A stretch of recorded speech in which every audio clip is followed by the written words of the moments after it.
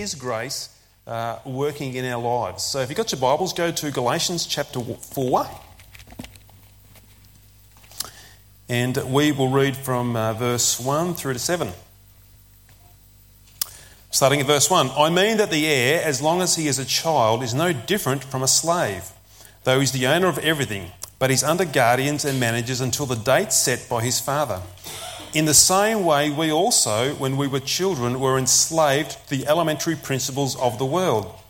But when the fullness of time, which is Christmas there, but when the fullness of time had come, God sent forth his Son, born of woman, born under the law, to redeem those who were under the law, so that we might receive adoption as sons. And because you are sons, God has sent the Spirit of his Son into our hearts, crying, Abba, Father. So you are no longer a slave, but a son. And if a son, then an heir through God. Lord, thank you for this great passage we have in Galatians. Thank you, Lord, that you revealed yourself to us through this. And we ask and pray now that, Holy Spirit, you would reveal to us the work of adoption. For what Christ has done for us in coming to this world 2,000 years ago in Christmas, that we are now able to be adopted into God's family. Please help us to see that this morning, and please help us to worship you in this adoption, to worship you in this amazing blessing that you've poured upon us. Help us today, Lord, to not be distracted by the craziness of this world in this Christmas season, so caught up in gifts and so caught up in all sorts of festivities, but they really do lose the very meaning and essence of what Christmas is all about. Help us now, Holy Spirit, we pray. And we ask in Jesus' name. Amen. Here we find ourselves at Christmas Eve. It's a time of celebration generally. Christmas is a time we have a feeling of joy and excitement and relaxation. We're thinking about tomorrow, maybe family we're going to be with and the food we're going to eat. I can remember as a child or a teenager or as an adult even, coming into the Christmas season with a feeling of peace and contentment. Feeling very peaceful and feeling very, very content. I look forward to Christmas with anticipation of spending time with family and friends just doing whatever.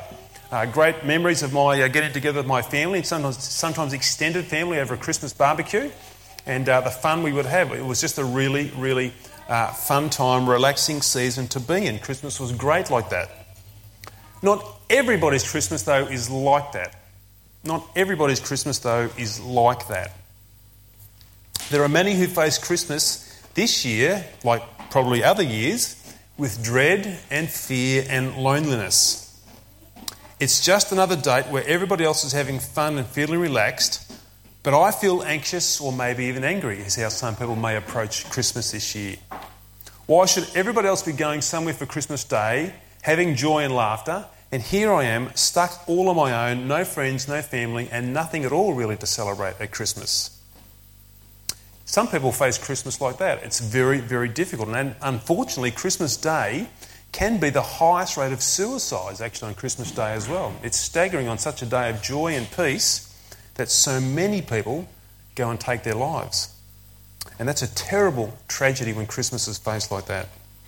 If we just truly understood what has taken place at Christmas, we would see why it's a time of pure celebration, even though it's still mixed with heartache in this broken world that we live in. If only we could see what God has done for us in Jesus Christ and allow his Spirit to build that within our heart, Christmas does truly become a time of wonderment and joy as it's supposed to be. If we can just see what God has done for us. And this is precisely what we see in this passage here in Galatians. We actually see what God has done for us at Christmas. It's only a small passage, but it's eternally powerful. It's got Christmas all over this passage. It's right through it. Here's Paul, a servant of Christ. He has discovered the Christmas message as a deep reality in his own heart. It's not some sort of passing thing. It's a deep reality of the message of Christmas. And this boundless joy that Paul has got hold of grips him. And he takes much delight in speaking about it over and over and over again. He doesn't tire of talking about this Christmas message. It's gripped his heart with such great joy. The Galatians here, where we've read this passage from, is one of the first places that Paul has visited on his first missionary journey with the gospel. He went out to go into the known world, which was the Roman world of the day. The Galatians were the first place, one of the first places he went to.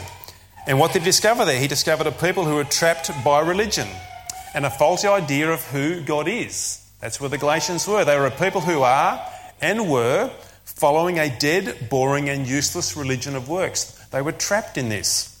They were performing sacrifices and doing all the good deeds they could, left, right and centre, to somehow earn God's favour and catch his eye to sort of see whether God might bless them in some way. There are people thinking that God rewards all of our good actions and kind words, and at the same time he overlooks the bad we've done, or somehow puts the good and the bad on the scales, and the good hopefully outweighs the bad. They're thinking that God is someone like that. Well, in steps Paul with the message of the gospel, the message of Christmas. And Christmas changed everything for Paul, and it's about to change everything here for the Galatians as they reflect again upon what God has truly done for them in Jesus Christ. This Christmas message that Paul brings is filled with God's blessings for his people through adoption into God's family. So to get this, let's see where they first are though. Let's see where the Galatians are prior to this message coming, prior to this Christmas beginning to dawn upon them. Let's see where the Galatians are trapped. They are trapped, they are enslaved, and they're in bondage, is what Paul tells us. If we go there to verse 3, we see that. In the same way, we also, when we were children, were enslaved, there's that word there, enslaved or trapped or in bondage, to the elementary principles of the world. Now, this section of Scripture here is part of a really long discussion that Paul's going through with the Galatians, and the whole ththing there is about our right position or our justification being by our faith in what Christ alone has done for us. It's a fairly long passage there, and we're just taking a piece out of it. But Paul's talking about this, and this is what he's saying here when he talks about when we were like children. When we were children, that is like infants, so it's like adults thinking like infants, who didn't have the understanding of who Jesus Christ is. When we were like that, we were ignorant of God, and we were living trapped and enslaved and in bondage to the very basic ways of this world. We were enslaved to the very elementary principles, the very basic foundation of this world. What the ways of this world were is what was trapping us in our thinking, and we were in bondage and held in captivity to that. In other words, we allowed the opinions, the attitudes and the corrupted ways of this world to dictate to us how we live, how we think and how we act. We had allowed, and particularly for the Galatians there, man-made religion to hold us in bondage as a system of works to somehow tip the scales of life in our direction by doing enough good things. This is how the Galatians were thinking at that time, and that God would reward their good deeds. Paul goes on to sort of explain what these elementary principles are in verses 9 and 10. But now that you have come to know God, or rather to be known by God, how can you turn back again to the weak and worthless elementary principles, that's the same word he had in the verse there before, of the world, whose slaves you want to be once more? You observe days and months and seasons and years. It's going back to some sort of man-made religion here, tradition, and all types of other things to try and earn God's favour. In many respects, if you're going to be religious like that, it's like being on a treadmill. You'll work hard as you possibly can, you'll run as fast as you possibly can, but in actual fact, you're going nowhere as far as gaining anything with God. That's what religion's like when it becomes trying to earn your way to God. In that sense, you actually become enslaved with that attitude. If I can just do enough good things, somehow I'll earn God's favour, and we never can, because that's not the way God works. What do we find when that happens? We find that religion becomes dead, it becomes useless, it becomes something I don't feel anything at all about with God. It's not a living, vital relationship. It's actually a dead works. God seems distant and God seems cold. This is where the Galatians were at this particular time, and this is where we are if we haven't yet met Christ and discovered who he is. And if it's not religion trapping us, then it's the world shaping our lives. It can do just the same thing. When it's like that, God doesn't really even rate a mention in our lives at all. If I've got no even thoughts of religion, I'm just living for this world. There's no thought about God at all. I'm just living for me in this world. And if that's the case, if you're just living for yourself in this world, even then there'll be a sense of frustration. There'll be a sense of futility. There'll be a sense of emptiness even in this world because, again, we're getting trapped by these same things and this world's not actually meeting my needs. And what we can't see is we become enslaved to these systems and these lifestyles that we build around ourselves. We become caged up by them. We come to the point where we can't get outside of this system or this belief or this process that I've actually built for myself. We need releasing. We may set up a pattern of looking for social events to give me meaning in life. That's how some people do life. They look for one social event to the next social event. Somehow that sort of builds them up. And now they're looking for more and more social events to be fulfilled. They float from one thing to the next. This is what happens when we live the way this world begins to shape our hearts or our minds. Or we may set up a pattern of looking for other people to approve of me. And that somehow I get my identity from that. I'm looking for approval all the time. So if I can just keep getting enough approval from other people, for me, then I'll feel like I get on top of things.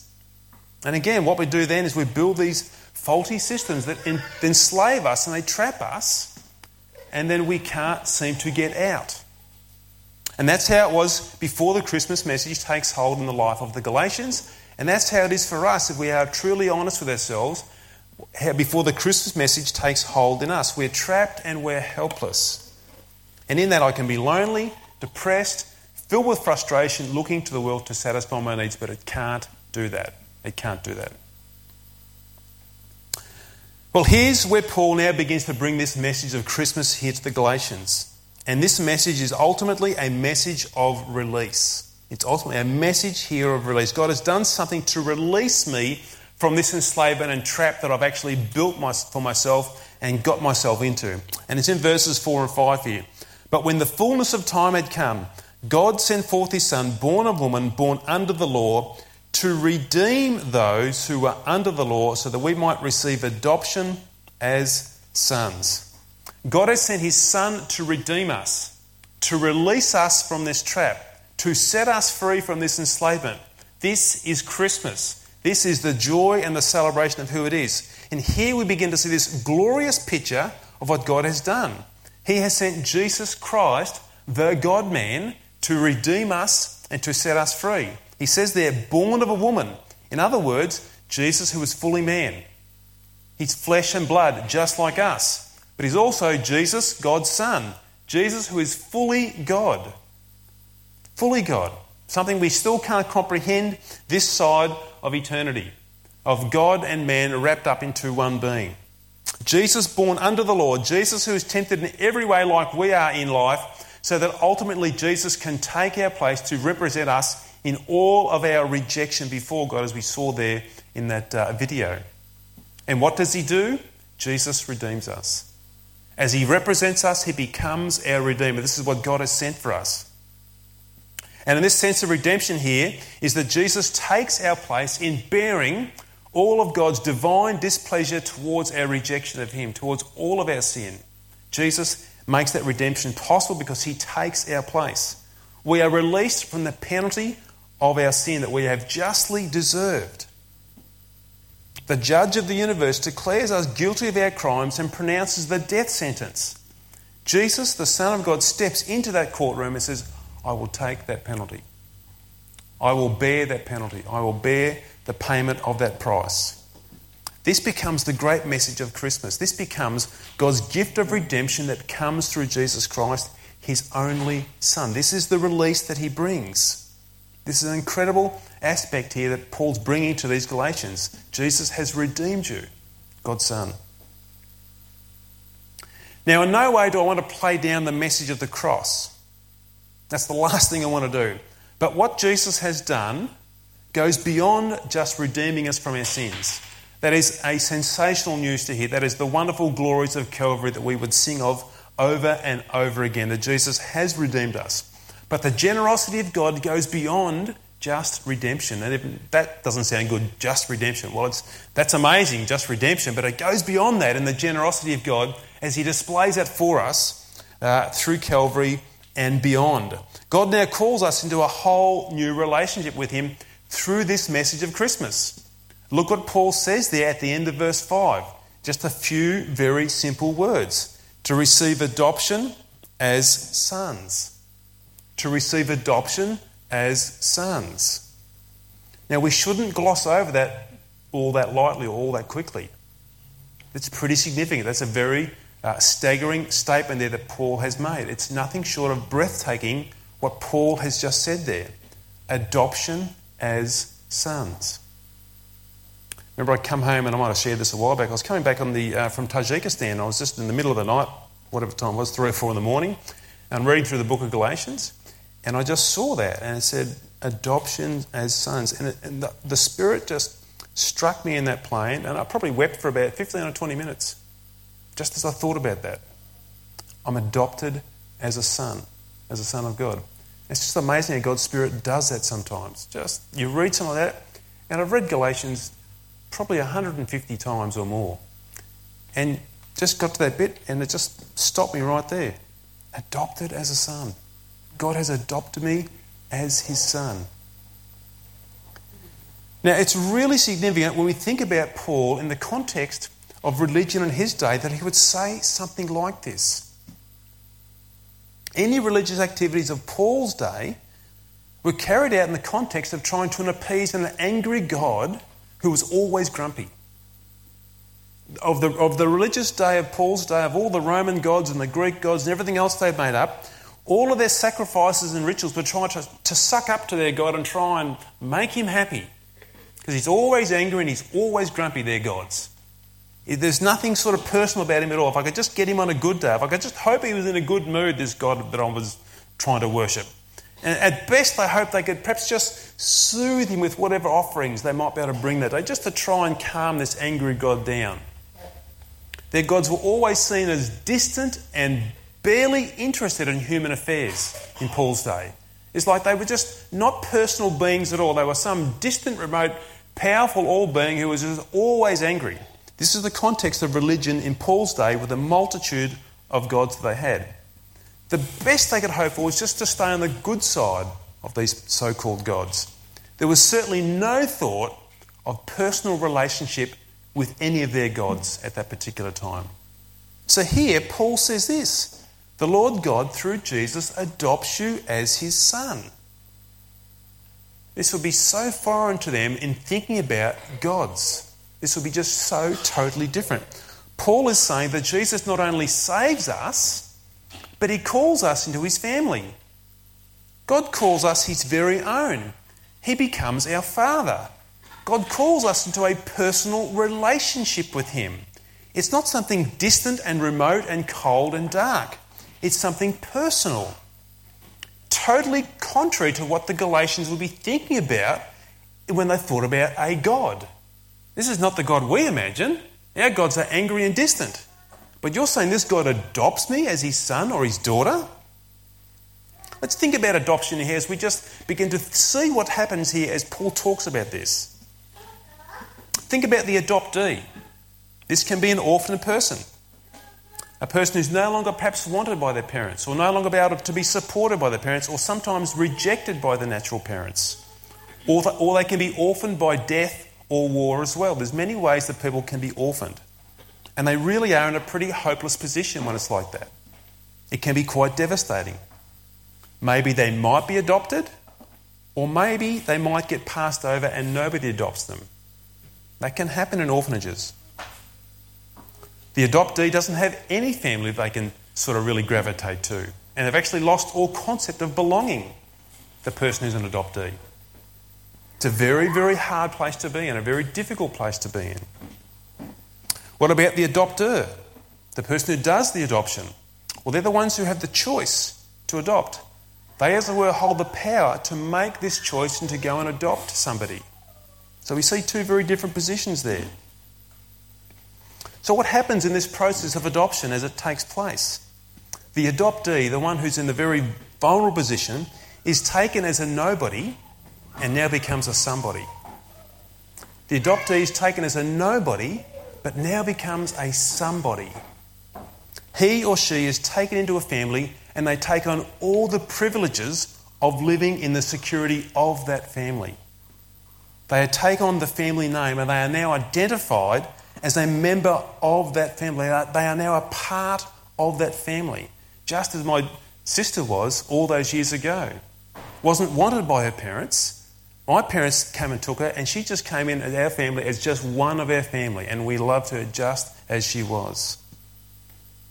The adopting family willingly take on the adoptee with all the problems that they might have. They say, we want you.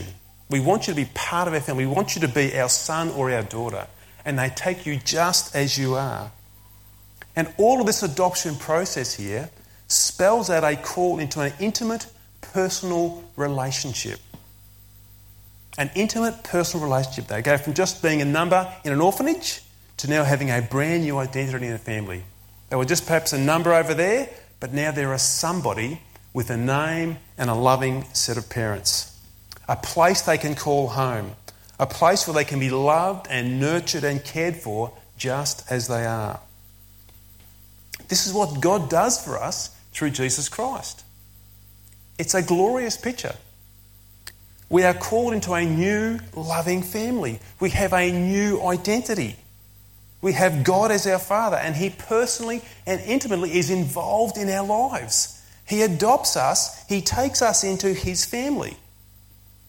Out of His sovereign love, He calls us His very own. He takes us just as we are. He takes us with all the baggage of life that we bring with ourselves. He takes us just as we are, and He calls us into His family.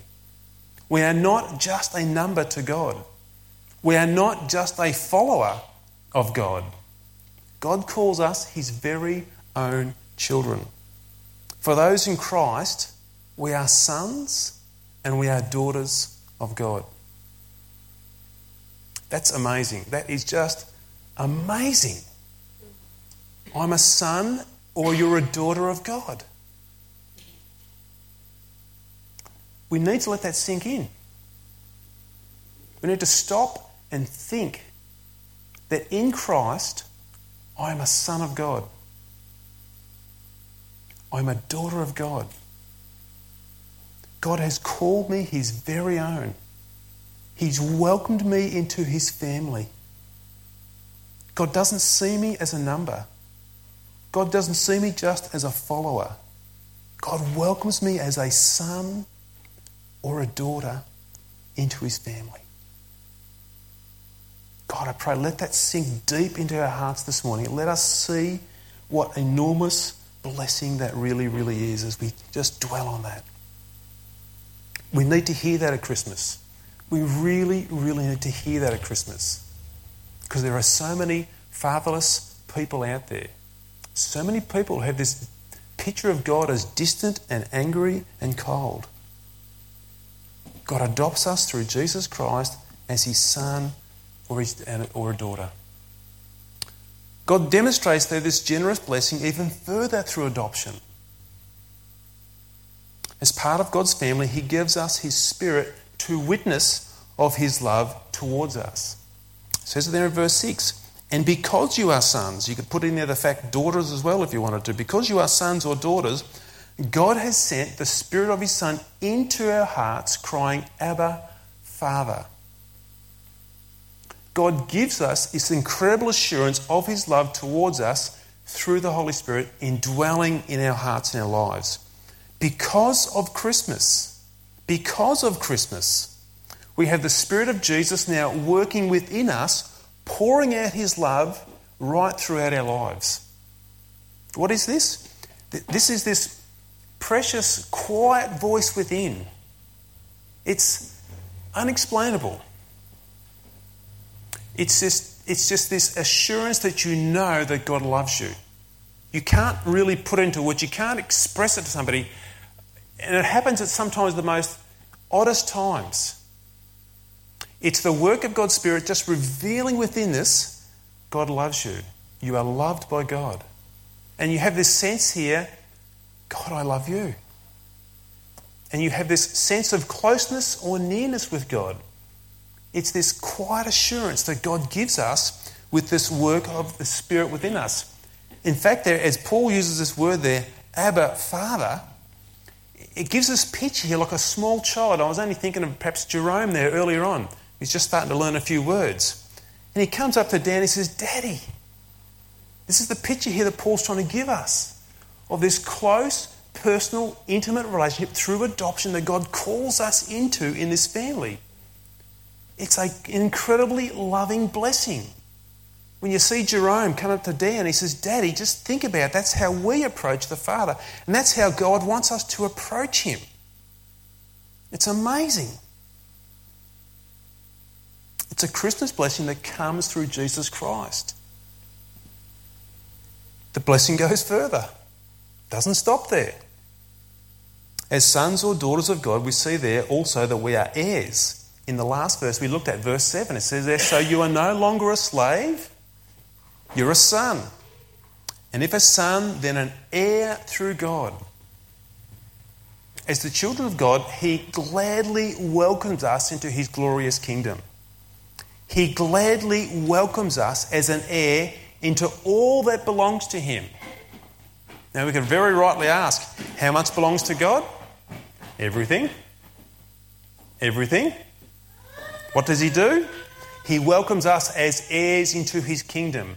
He no longer sees us as slaves. He welcomes us as a son, and he welcomes us then as an heir through God. As sons and daughters of God, he lavishes upon us all that is his. God doesn't hold anything back. He holds nothing back. He freely gives us all things to enjoy as an heir, as a son, as a daughter. This truly is the message of Christmas. This is the Christmas blessings that Jesus has secured for us 2,000 years ago, and that God has poured upon us through the death of his Son to make it possible for us to receive them. We think about that today. How have you applied those blessings to your life? How can you apply these Christmas blessings of adoption to your life today as we think about these things? Well, firstly, through adoption, we've found the identity we've always longed for. Firstly, through adoption, we found the identity that we've always longed for. The world we live in is living in an identity crisis. It really, really is. The world we live in is living in an identity crisis. Most of the population are asking, who am I?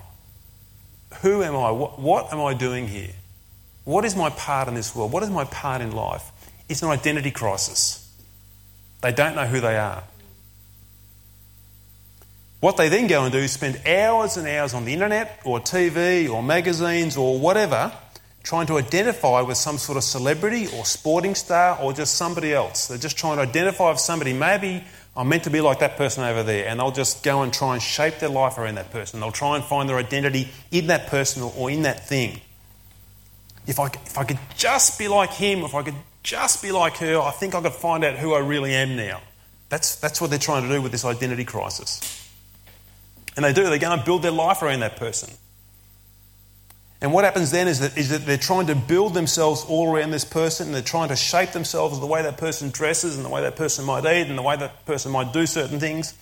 And the further they get into it, they just discover it becomes a world of tears because it just couldn't sustain, like they can't be like that person over there. And then they go and discover that the person they've been trying to build their life on, well, that person they've been trying to build their life on somebody else. It becomes like a domino effect. And the whole thing becomes like a house of cards. It all just falls over because you can't build your life on somebody else. It's an identity crisis this world's in. But through adoption, with Christ, I now have a whole new family and I have a whole new identity. I now discover who I am. I'm a child of God. I'm a son of God. I'm a daughter of God. So it doesn't matter what the world thinks of me. It really doesn't. It doesn't matter if I don't fit in with the world's standards. And that happens so easily, doesn't it? Just rock up to a Christmas party and see what happens there. The booze is freely flowing. My friends are getting louder and louder and the laughs are getting pretty crazy. It's all a pack of fun at the moment. The action and jokes perhaps now are getting a bit more crude and a bit more disgusting by the minute as the booze keeps flowing. They're actually becoming more offensive. But who cares? Everybody's having fun, they say. They're getting happier with the more alcohol flowing freely. You don't quite fit in. You think, I think it's time to go now. Things are starting to get out of hand. But your friends over here, they can't understand it. Why do you want to go? Come on, bro, the action's just starting now. Let's get into it. Let's just really let our hair down. That's what the world will be saying at this Christmas party. You're going to miss all the action. Just relax, cool it, just don't worry about it. Just go with the flow. Trying to get you to fit in. But you just see, I don't fit. I don't quite fit there. I'm like a square peg trying to go into a round hole. They seem to be doing all the cool stuff, but I don't fit. And now they're actually cutting me out of some of the action. They're now sort of cutting me out of some of the conversations. I'm just a really odd fit here. I don't fit at all. It's the identity crisis. Jesus rescues me from this identity crisis. He rescues me. He's adopted me into his family, and I have a brand new identity now with him. I don't need to identify with this world. I identify with Jesus and his family. Jesus loves me and accepts me just as I am. But not only that, as we think about how to apply these Christmas blessings of adoption to our heart today, not only that, he's also placed within my heart a glorious hope of a future inheritance. A glorious hope of a future inheritance. You might say, well, what good is that future inheritance to me now? It's the future. It's not really helped me here and now, today, on December the 24th, 2017. It's a future inheritance. How's it going to help now? As an heir of God's kingdom, adopted into his family, this future inheritance produces an unshakable hope. Romans 5. Through him we've also obtained access by faith into his grace, this grace in which we stand, and we rejoice in the hope of the glory of God. Not only that, but we rejoice in our sufferings, knowing that suffering produces endurance, and endurance produces character, and character produces hope. And hope does not put us to shame, because God's love has been poured into our hearts through the Holy Spirit who's been given to us. That all happens at Christmas. In the fullness of time, when God's Son comes and redeems us, he puts within us hope. Now, we live in a difficult world. Even in an adopted family, there's difficulties. This is the world we live in. This is the brokenness we're amongst. Even in God's family, there's difficulties too, because we still have remaining indwelling sin, and there's difficulties there. But God has placed the hope of a future inheritance of his kingdom in our hearts as part of our adoption into his family. And this hope carries us on. This hope carries us on through any manner of difficulty that lies before us. I was watching a war movie earlier in the week, and I thought, how could you go through the horrors of war? How could you go through the absolute mind-bending, shattering experiences of war without any hope of a better day down the track? That must be the only thing that carries these people on. Is hope of a better day down the track if we can just get through this war. Hope is an incredibly strong thing. And this is exactly what God does for us. He places this hope within us as an heir, as a son or a daughter of God. These are the glories of Christmas. These are the wonders of adoption that Jesus has done for us at Christmas. Jesus remarkably seeks us out. He finds the fatherless and he brings them to his Father. He calls them into his family, and now we have a brand new identity in him, in Christ. We need to ponder upon that today. We really need to think about that. We need to meditate upon that. What God has done for us, what he has lavished upon us at Christmas in the fullness of time when Jesus has come. It's so easy for our minds to remain at the Christmas lunch table. It's so easy for our minds to get there now, thinking about all the preparations tomorrow. And that's not necessarily wrong, but it's when it dominates our mind, then it's wrong. It's so easy for our minds to remain under the Christmas tree with all the presents and think that's what Christmas is all about. We need to stop and we need to think about what God has done for us at Christmas. Sometimes I don't think we think hard enough here on these generous blessings that he's given to us. We get wrapped up in all the negativity of our life. We get wrapped up in all the downward spiral of our life, and we just lose sight of what God has done for us. Or we get wrapped up in all the ways of this world and buying gifts and making that the whole dominating scene of Christmas. we just don't stop and think about what God has done for me. He sent his Son in the fullness of time. He's redeemed me. He set me free. He's placed his Spirit in my heart, and he's called me into personal, intimate relationship with him. He's adopted me. He's taken me into his family. He's given me a new name and a new identity. He's made me an heir of his glorious kingdom. He's placed this incredible hope in my heart. Sometimes we just don't stop and think about what God has done for us. We just let it wash over, pass by. Let's get on to New Year's Day and let's move on to the next thing.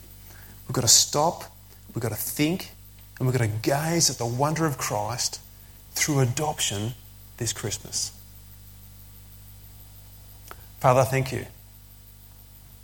Thank you today that you have adopted us and you've called us into your family. Please, Lord, please help us to focus upon the glorious blessing that is. God, please help us today to not get caught up in the trappings and the trimmings and the whole festive season and lose sight of what it's really all about. Help us to begin to appreciate these eternal blessings that you've given to us. Help us to see what a glorious thing adoption is, that you've adopted us into your family, and that we can say, Abba, Father, Daddy.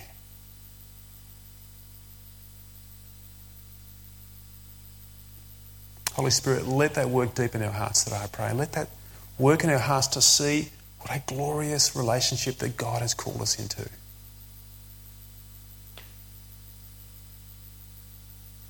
Father, let this Christmas be a significant Christmas. A Christmas where we grow in love with you. We grow in love with Christ.